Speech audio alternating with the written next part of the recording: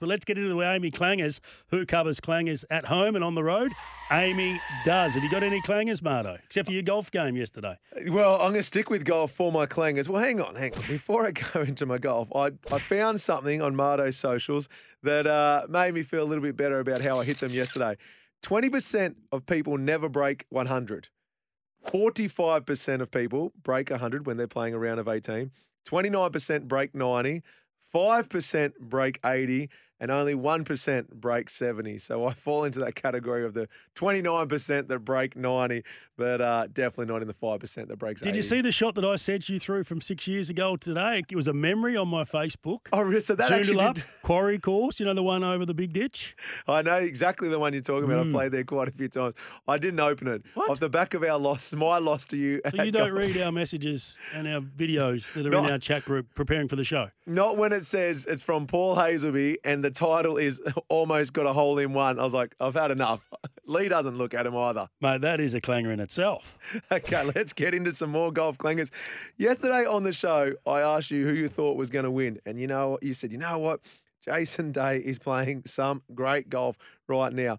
I'm going to go through all of the Aussies and then you can tell me when to stop once I get to him. So tied at 25th is where we've got Cameron Smith and Minwoo Lee. They finished 1 under for the day. Also tied at 25th were Phil Mickelson, Sam Burns and John Rahm. But if I go down the other Aussies, we can see Lucas Herbert.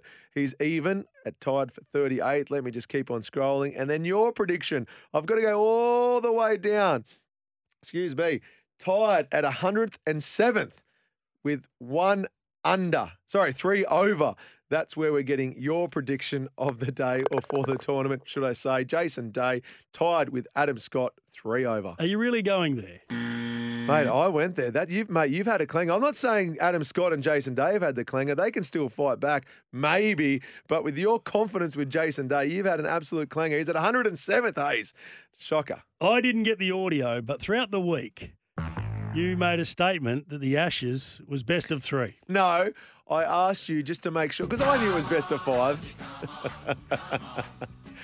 Yeah, I won't try and fight it. I know it's 5. I was, in the 1800s. This is it here. Oh, he's showing me the hit. Well, okay, it really was almost a hole in one. So 6 years ago was your finest achievement in sport. Well done, mate. Story of my life and my football career, almost a hole in one, so not quite there. The tribunal or the appeal was on this morning.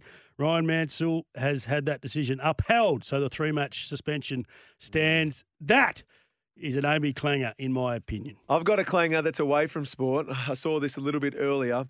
Melbourne City Council, they're trying to make it that from 7 p.m. to 7 a.m., it's now a curfew for cats. They must remain inside or on their owner's property.